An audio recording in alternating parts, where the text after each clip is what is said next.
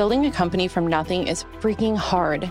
Us entrepreneurs are expected to deal with unimaginable challenges and somehow keep a cool head through it all. This is The Art of Entrepreneurship, and I'm your host, Jackie Hermes. I grew my company, Excelity, from 0 to 7 figures with no partners and no funding. The Art of Entrepreneurship is a show where we cut through the BS and dig into what it actually takes to start and grow a company. If you give me your time, I promise it won't be wasted. Now let's get to work. Welcome back to The Art of Entrepreneurship. Today, we are getting tactical and talking about 10 creative ways to distribute your content. Distributing your content is really the key to getting eyeballs on it. You don't just write it and then people show up. Yet, so many companies create content for it to be emailed or posted or distributed in any way once and then to never be seen again, which I think is kind of wild.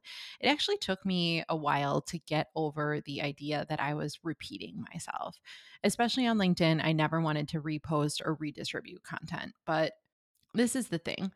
Most people are not going to see it the first, the second, or even the third time that you are posting or distributing a piece of content. It needs to be talked about over and over and over and over again until you're so sick of the topic that you want to throw it out the window. So, without further ado, here are 10 creative ways to repackage and distribute your content so that you don't have to reinvent the wheel every single time you create content. Okay, I kind of categorized these as I was jotting them down. So I'm going to get into a bunch of different kinds of content in categories. It'll make sense as I do it. So the first category is social posts. Number one is redoing the format. So, doing things like changing text posts to images or making videos for high performing posts that you put up. On platforms that have one format like TikTok, Instagram, you can post videos from similar events or photo shoots with new captions to get the most mileage. So, don't be afraid to post, similar but different images. If you did a photo shoot and you're wearing the same outfit, I would put them up 3 or 4 photos away from each other in your grid on Instagram. But you don't just need to use one photo from a photo shoot. That is one expensive photo if that's how you do it. Number two, still on social posts, is rewriting the hook. The first few lines of every post are really the most important. And if you're posting things like, I'm so excited to announce XYZ, or I'm so excited to attend this event, you are doing it wrong. I was not going to say doing it wrong, but really, you are doing it wrong. We want to make these posts educational, and the hook should be interesting and something that grabs people's attention to make them want to learn more. Okay, number three, last thing on social posts is cutting up longer posts into shorter nuggets. That's what I like to call them. I love to do this on LinkedIn. Like every longer story that I post has tons of takeaways. And if you follow me there, y'all know that I love a long story, and really short posts can perform just as well there. So summarize the main takeaway and put it out in 3 or 4 sentences, and that's the post. That can work just as well, and it can get your message out there. Number four is on written content. Make sure that you are packaging your short form content into longer form and vice versa. So, for example, if you did something like writing a white paper, make sure that you publish each section into a series of blogs and then social posts and videos.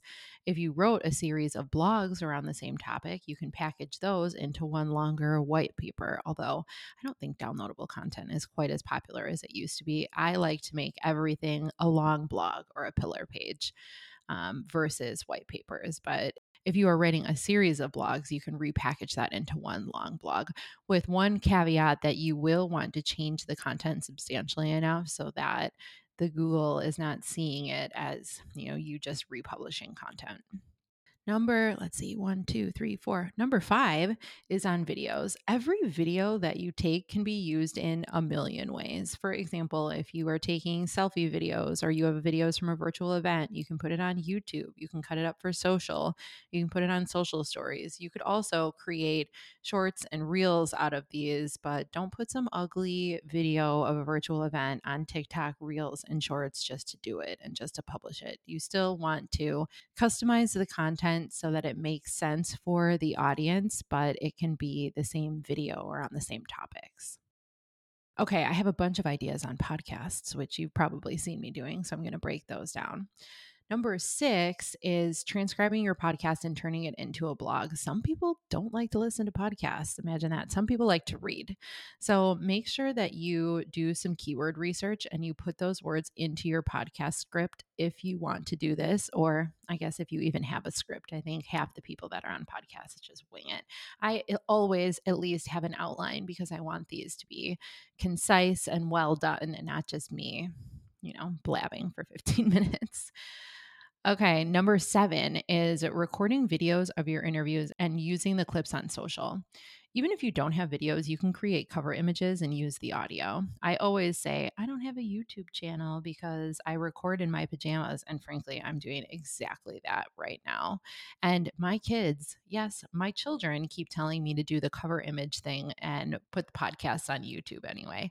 Apparently, they consume a lot more YouTube content than I do. Maybe someday. I like to wait and think about these projects until I'm really ready, and then I get started. Number 8, also on podcasts, don't be afraid to re-air or do roundup episodes like I did last week. Odds are that most of your listeners have not gone back hundreds of episodes to listen to every single one, and therefore they've missed an important topic.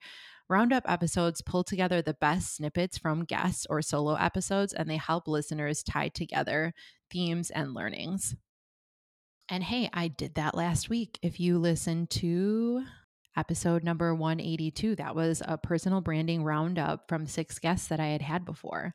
And what this roundup episode does is take some of those snippets and the best advice. So, like Jason Vanna, he is really great at brand strategy. And when you tie his brand strategy in with Leah's advice on mistakes that people are making, and Justin Welsh and Daniel Murray's advice on how you choose what you share, then it kind of all comes together. So I like to take my advice in little snippets from places, and you can do that and present it to people in a podcast.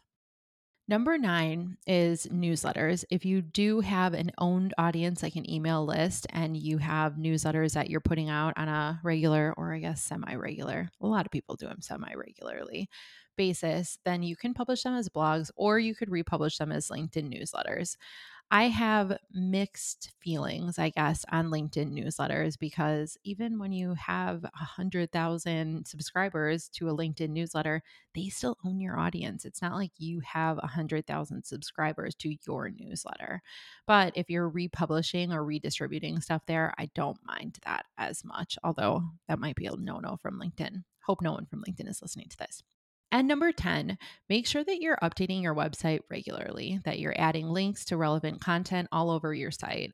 Like when I visit your site, I want to see that every product page has a list or CTA buttons or embedded links of relevant blogs and videos and fresh content.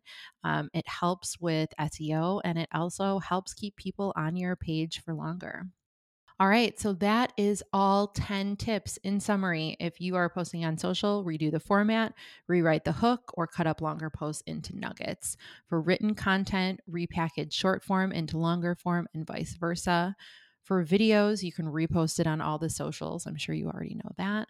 For podcasts, you can transcribe and turn it into a blog. You can record videos of your interviews and put them up on social, re-air or do roundup episodes. For newsletters, make sure you're publishing them on your website. And then for your website, make sure you are constantly updating each page with relevant content so that you can keep people on your site for as long as possible. In closing, I guess content distribution has the same theme of what we learned about loving planet Earth when we were little. Reduce, reuse, recycle. Reduce the amount of content you're creating. Don't bite off more than you can chew. You don't need to create 10 new podcasts and a newsletter and a bunch of videos every week. Trust me, I used to do that and it was freaking hard to keep up with. Reuse, recycle your content. You do not have to create hundreds of pieces of content like Gary Vee every week to be successful on the internet. All right, if you enjoyed that episode, if you had any takeaways from it, which I'm sure you did, share them on social. Share your biggest takeaway. Make sure you tag me so I can reshare it, and help me grow this podcast by sending it to one person that you think will also find value in the episode. Thank you, and I'll talk to you next time.